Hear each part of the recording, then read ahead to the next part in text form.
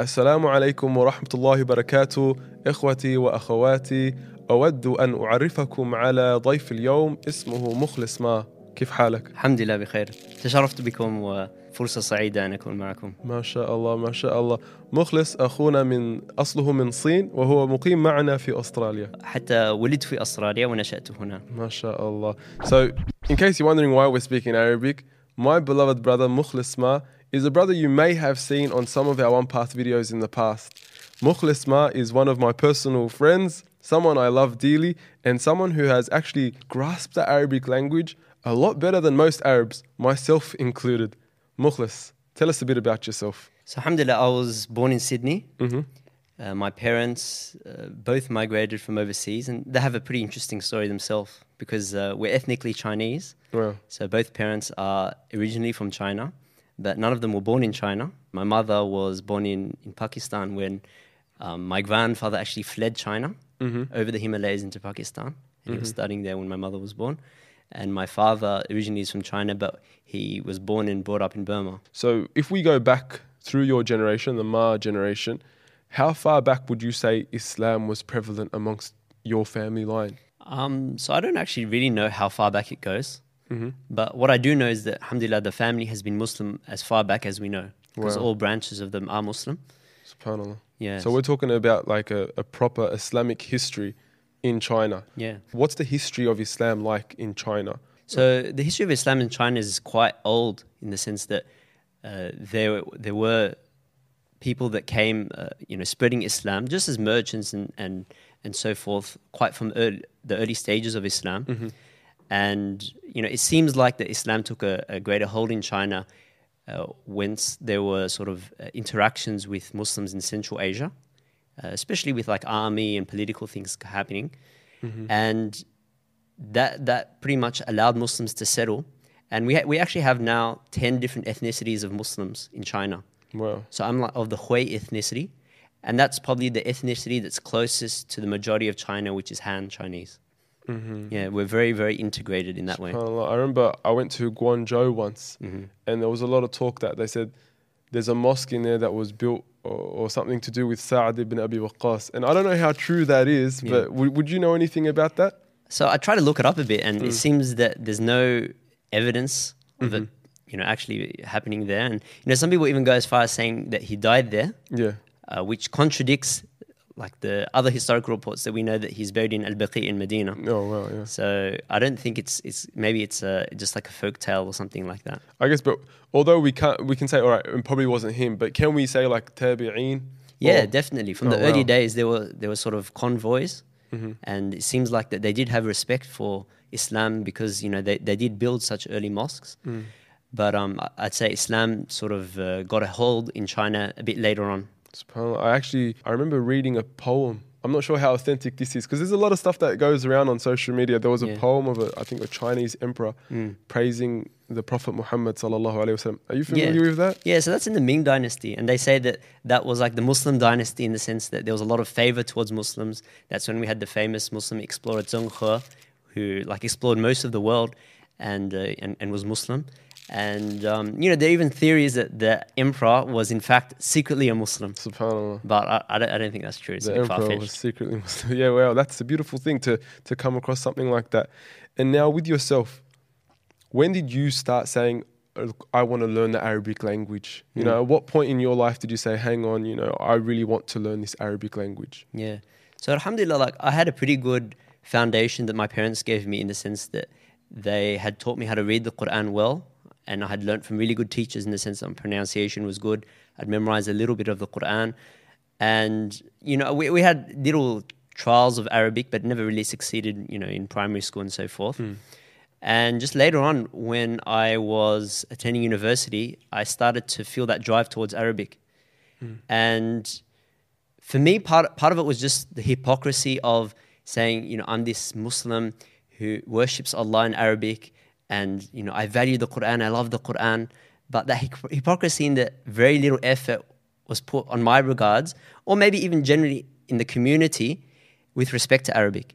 So just that hypocrisy drove me to say, I really want to focus on that.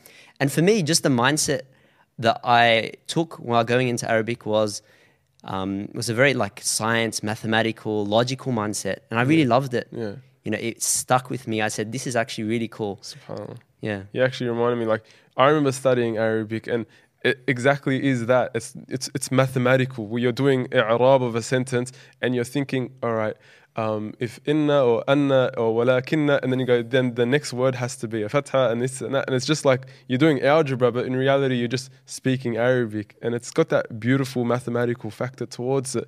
So how long did it take you till you started to get, I guess, a hold of things in terms of the Arabic language? yeah. So I was studying Arabic part-time throughout university, probably for a good 4 years, and I got to the stage where I could speak relatively fluently and read quite well.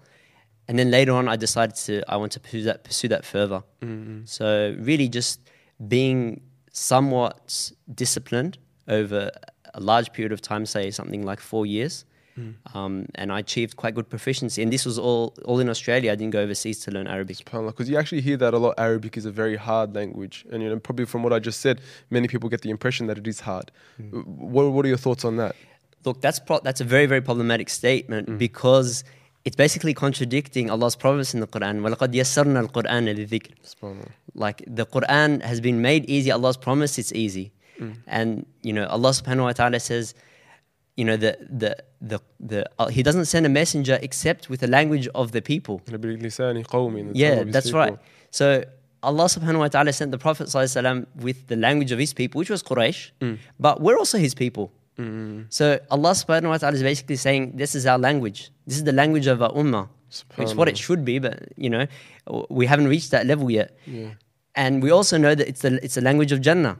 That's so true, subhanAllah. So you're saying in 4 years, you got a grasp of the language, you've been able to speak fluently in the language, and I guess, were there hurdles in the way? Were there challenges? Yeah, definitely, because I didn't have one teacher throughout the whole thing. I tried many different teachers, different techniques, different books, and different people telling me different things.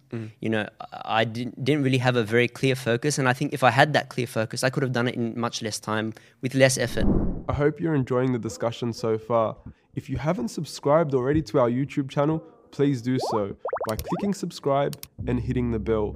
Also, if you are enjoying this podcast, please consider heading over to our website at onepathnetwork.com and contributing whatever you can. Any donation will be greatly appreciated. Let's continue. What advice would you give to someone who's, I guess, starting out their Arabic pursuit of knowledge? Yeah. Obviously, the first thing that you have to do is to have the right intention. So you're not learning this necessarily as a language that's going to increase your business opportunities or, give you a better career prospect. But, you're learning it for the reason of the Quran. And that has to motivate you to be disciplined with it. Because it's going to be hard, you're going to have to wake up early on a Sunday morning to give yourself an extra hour of Arabic. And you have to have that motivation. And you have to have that right intention from the beginning. And that allows you to be consistent for that certain amount of time. So that's the first thing. And I suppose attached to that is just realize that it's not something that you can do in a few months. It needs to be something that you give a regular amount of time for a certain number of years and you'll reach somewhere. SubhanAllah. Because you see that a lot. I guess on YouTube there's some videos. I learned this language in 7 days. And we hear of the Sahaba, I forgot who it was. He learned Hebrew in 17 days. Yeah. And then you hear about that. Maybe I can do it in a very quick, short amount of time. But what are your thoughts on that? Look, basically your aim is not to just grasp parts of the language such that maybe you're able to decipher a little bit of reading or something like that. You really want to have a natural flow with the language. You want to have good language ability. You want to understand like the Quran as an Arab. And that's going to take time for you to develop. But the most important thing is that you need to ensure that you're just getting a very, very large amount of input. Everything is about input. We're talking about vocabulary. So no, not necessarily in a direct way. So what input means is that you're listening to Arabic and you're reading Arabic. And you just increase those two. Obviously, you have to start with something at a suitable level. It has to be comprehensible.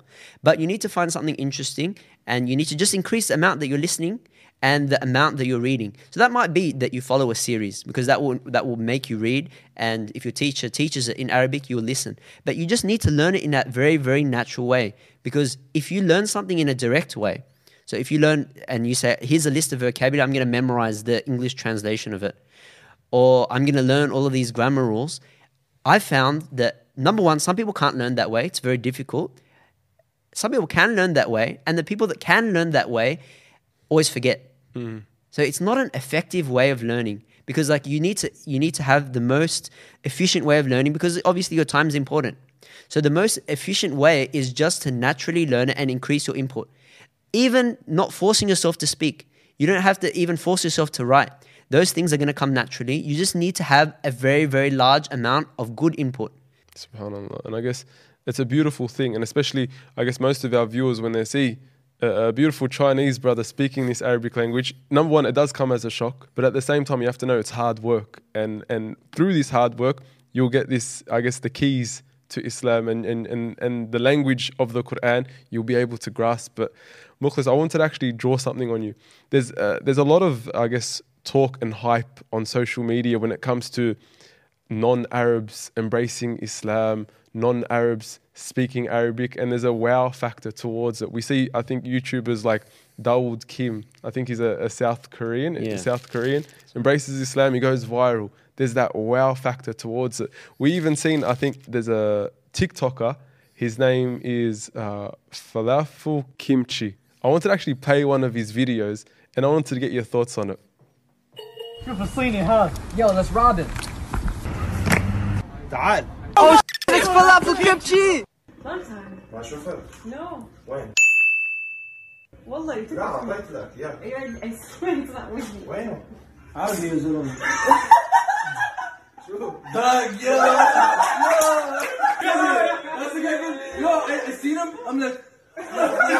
Yeah, subhanAllah. So I guess there is that wow factor, and that's why we see people like this, they go viral over TikTok, over Instagram. Why do you think people are drawn to something like that? It's probably just like orientalization and sort of, it's like, oh wow, you know, look at these people, and you know, they're able to achieve something that maybe I didn't achieve. Yeah. But for me, it's always been something that's a bit like, I have this bad feeling in my heart towards it, because it's sort of like, you know, people put you on this pedestal and they make a big deal out of it. At the end of the day, I grew up a very similar upbringing to you. We grew up in Sydney. We went to like school, like Islamic schools to start with. And, you know, we probably had very similar opportunities. There's nothing very special about me doing it. And if you actually look in the Arab world, there are many, many Chinese that can speak Arabic very fluently. SubhanAllah, yeah. So it's not really anything that special, but I suppose just the wow factor, you know. I suppose even the approach to social media is that you have to find something different, and that's what unique. Yeah, that's right. Yeah, and the truth is, I guess, when, as you said, you know, people in Arab world, they might not be an Arab origin, but they're speaking Arabic fluently. And when we look in the history of Islam, we see that many non-Arabs had great contributions towards the Arabic language, towards Islam in and of itself, and it's like something which is a part of our history. Yeah. So what we see is that it's actually because the non-Arabs had a need towards Arabic. So, you know, Islam started as an Arab thing, in the sense that everyone that became Muslim in the early stages had this crazy strong Arabic. And as it spread out, you found that these people that became Muslim later on were not Arabs and didn't feel that same connection. And a lot of them were especially slaves. So you find that, you know, amongst the tabi'in, there's this slave class of scholar, because they felt that I needed to have that stronger connection to Arabic. So they actually spent a lot of time learning the Arabic and becoming very proficient in it. And that's why you get someone like Sibawayh that would come up and become the greatest grammarian of all time, and he's non-Arab, but that's because he had to do that. You know, you don't have an Arab that lived in the desert and had amazing Arabic that needed to do what Sibawayh did. He didn't need, like the Arab doesn't need to classify everything and work up all these theories. But the non-Arab needed to do that. So it was a point of need. And the reality is that most of the world now has that need as well. I'm talking about the Muslim world, in the sense that you're non-Arab, that you can't speak Fusha. Even though, you know, your lineage, you might come from Arab parents and you might have this ancestry of you know, people speaking Arabic, but you yourself are non-Arab from the I suppose, your tongue. Yeah, I guess there was this really, really funny video I was doing the rounds on Instagram of this brother. He actually said that same point. He goes, when you're going to Egypt to learn Arabic, and then he goes, you walk into the store. I think we should actually play the video. حالكم أنا اسمي محمد قد جئت إلى مصر منذ أسابيع قليلة لأتعلم اللغة العربية فرأيت أنكم تبيعون الخضروات ما شاء الله فهل جهزت لي كيلا من الطماطم من فضلك؟ And you go to buy fruit and you're like, أريد أن أشتري كيلو طماطم, and then the store owner, he looks at you and he says, صدق الله العظيم. He goes, brother, I'm not even reading the Quran. Because just by the way you're speaking this Fusha, people will think that you're reading the Quran because that's not the norm there. Classical Arabic is not the norm in Arab society now. They're speaking their own dialect. And so I guess what you're saying is true, that if you're going to learn this Fusha, it hasn't really got this dunyawi maslaha. It hasn't got this dunya-oriented benefit. Rather, if you want to learn classical Arabic, you got to be sincere that this is for Islam, this is for Allah. Yeah, and that's a really cool thing because it's known now that English is the language of the dunya. Yeah. You know, basically, if you want to do well in this dunya, regardless of where you are, you're in like China, you're in the Middle East, you're in South America, you need to learn English. But it's also known that we have the language of the akhirah as well, which is Arabic, and you need to learn Arabic. But it's just like that deception that we have of this dunya. You know, it's immediate, it's in front of us, it's the closest thing to us, and it's what the shaitan tries to push us towards. It's what even ourselves try to push ourselves towards. Then, you know, we focus on that and we sort of like ignore the other section, and then, you know, it becomes too late. Well, and what you're saying is true. Like, you look into the non-English world, they're struggling, really striving to just learn English, watching Hollywood movies, doing anything to learn the English language because it's the language of the dunya. This is the language that will get you places in life. And there was actually a famous Sheikh, Sheikh Abdul Rashid Sufi. He was walking with his books, and they said, where are you going? He goes, I'm going to go learn English. And then he goes, why do you want to learn English? He goes, oh, it's for the dunya. And then I think one of the elders told him, Look at my street. I own the whole street, and it's filled with shops and this and that. And he goes, I don't even know English. He goes, if you want the dunya, come memorize the Quran. Allah will give you the dunya. He says, من كان يريد ثواب الدنيا فعند الله ثواب الدنيا والآخرة. وهذا هو التفسير في قول الله تعالى: من كان يريد ثواب الدنيا فعند الله ثواب الدنيا والآخرة. وَكَانَ اللَّهُ سَمِيعًا بَصِيرًا. And you mentioned previously before that it was actually a very interesting point that you made when you said that the Prophet ﷺ, he wasn't sent except in the language of the people, and that practically if the Prophet ﷺ was sent to us, this could be, you know, our language as well. Arabic, it could be our language as well. Can you draw any other wisdoms as to why the Quran was revealed in Arabic? Because there's just, I guess, so much to say when it comes to this language. Yeah. Look, if you look at it from a logical point of view, the Quran has to have been revealed in one language. We couldn't have had the Quran revealed in multiple languages because just the nature of different languages would give different meanings. So Allah subhanahu wa ta'ala chose it to be one language. And the other point that the Quran makes is that it has to have come upon the language of the Prophet sallallahu alaihi wasallam. You know? How could it be a prophet that is Arab but speaking a non-Arab language? And also it has to come to the language of the people that it's sent to immediately. So first it had to have come with Arabic language, and that was Quraysh, you know, the language of Quraysh.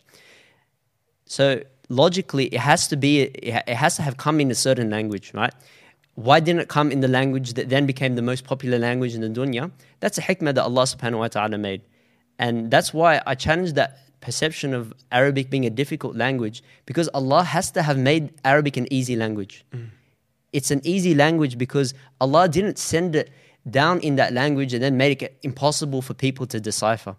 He made it possible for everyone to decipher, right? You just have to put in the effort. And even like when we see the Prophet ﷺ, he says, I was given jawami' al-kalim.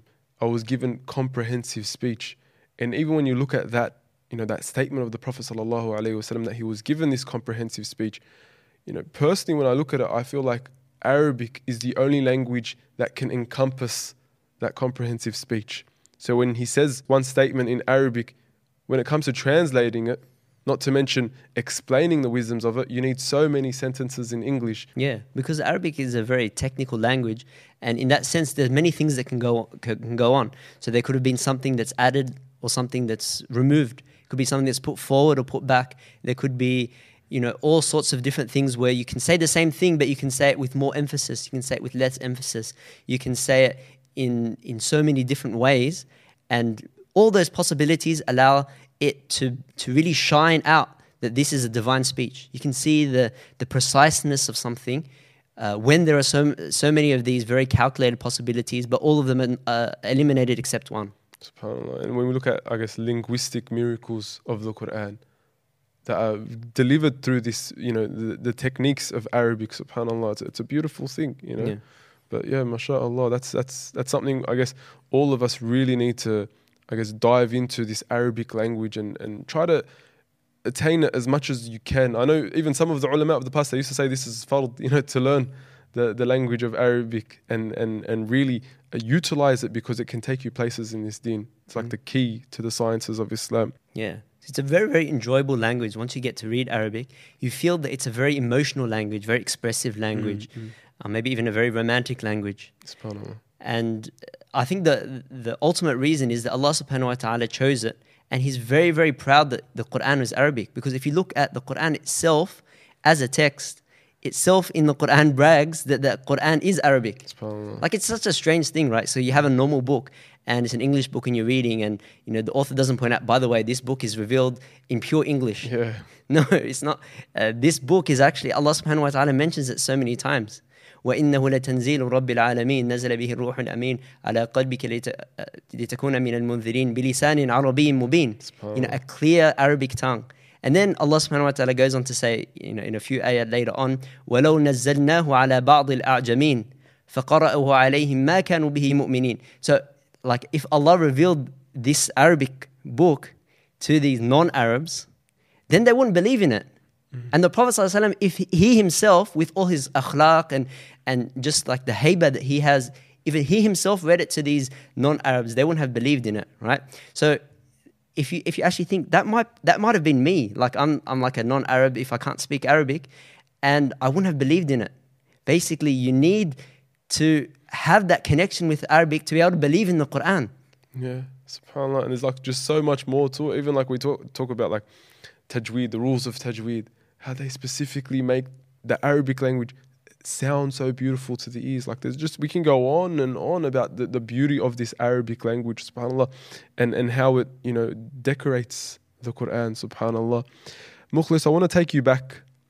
Before you went to Medina, before you started getting into your bachelor's of the Arabic language and diving deep into the Arabic language, you went ahead and you done a degree in geochemistry. What was that like? So I started my degree because I was really passionate about chemistry. Yeah. I wanted to be a chemist. I really loved chemistry. I was this like classic high school nerd, and even in my holidays, I studied a bit of chemistry. Oh, I was shocking at chemistry, absolutely shocking. Yeah. And subhanAllah, I was really good at it because I had that passion. So that was something that I learned, that I could actually, if I focus on something, and if I studied it in the right way, I could do very well. I topped chemistry in my first year of university, and then I realized, look, chemistry, and this was sort of maybe like a dunyari thing, but I was like, chemistry, there's no jobs in Australia. Do something realistic. And for me, that was geochemistry. I like going outside, I like nature. And it just made sense to do something that had better job prospects in Australia. So I said, that's pretty interesting as well. That's like a sub-branch of chemistry. So I took that on as a major. And I continued to study it. And alhamdulillah, I even did a research year. And I ended up, alhamdulillah, with a university medal in it. But SubhanAllah, just humble brag, mashallah, that's really good. But for me, what I found is that, I was really going into an academic career. So I was really into it, and I was basically, if you ask me in my first few years of university, I'm like, definitely I'm going to do my PhD, and then I'll be a postdoc, and then, I want to be a professor somewhere. Or that was what I wanted. I even said, I want to aim, and, I'm going to get the Rhodes Scholarship. I'm going to study in Oxford. And, I had that sort of ambition in the early stage. And it sort of just shifted because I realized that academia is a very, very tough gig, in that you could spend your whole life slaving away and just writing really, really poor papers, but you're forced to write them anyway and have very little contribution to that sort of field. And on the other side, I had my hobby, which was Arabic, which was something that I was getting good at, that I enjoyed. And I just saw, we have such a big gap in our Muslim community in terms of what do I want to spend my life doing. And I'm a really big advocate of focusing on something so that you can do it well. We have so many things that we need to do well. And I said, look, I'm just going to slowly start to make a transition away from this, and I want to focus more on Arabic. Just it was sort of like my individual interest, something that I wanted to personally be good at. But this is the change I want to have in the ummah, or at least in our Sydney community. There needs to be more effort put into teaching Arabic, teaching it in the right way, learning about the right ways to teach Arabic, and how to do it in the most efficient way. And ultimately, it's a very big goal. It has very, very big tangible outcomes. And for me, that was like sort of, it wasn't a no-brainer, because it was a very hard decision for me to sort of make a complete transition and sort of throw away my initial degree, in the sense of that I didn't pursue either academia or I didn't pursue the industry. But for me, alhamdulillah, there's no regrets. It's definitely the right decision that I made, in the sense that there's a need for it. There aren't really that many people that are living up to it or trying to take up that challenge, and it's a challenge. And there are so many shortcomings, just even in the way that we do teach Arabic now.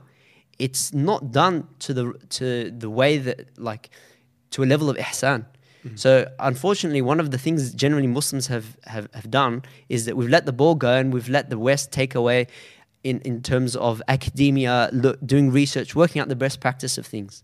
So if we look at language learning, we're not teaching languages according to how they should be taught, according to the experts in teaching language and language acquisition. Yeah, I think that's so important. Ihsan, the concept of ihsan, like, we really need to make sure that we're putting this ihsan, and to come from someone of your background who's, achieving first in the grade at university, getting a gold medal in university. These things are very important, that we get our brightest people. And I don't mean to praise you to your face, but we need to make sure that when we do want to teach the Arabic language, we're getting bright people to teach it, and also people that are, passionate at the same time, to make sure that when we do teach it, it's getting there to the people, because it's so important for so many of our youth to learn Arabic language. Like, we have Arabs, but they don't even know how to speak Arabic. Or they might speak like that lahji, the Ami, the colloquial Arabic, but tell them to read the Quran, it's very difficult. Yeah. And I actually have a bit of a goal, or I've worked out the vision, because learning any language as a second language or third language and so forth is very challenging. It's a long process. It takes time. It takes a lot of effort. And there's a very, very low success rate. Just in any language, if you're learning French or German, it's the same. So basically, I have this vision, and it's a long-term vision that I believe we as an ummah need to work towards. And that is that we need to get people that can speak proper, like modern standard Fusha Arabic, and that are committed to speaking it more. So really, we should be speaking more just in our everyday interactions, and particularly speaking it in our own homes. And that allows the next generations, the future generations, to pick it up as a native language.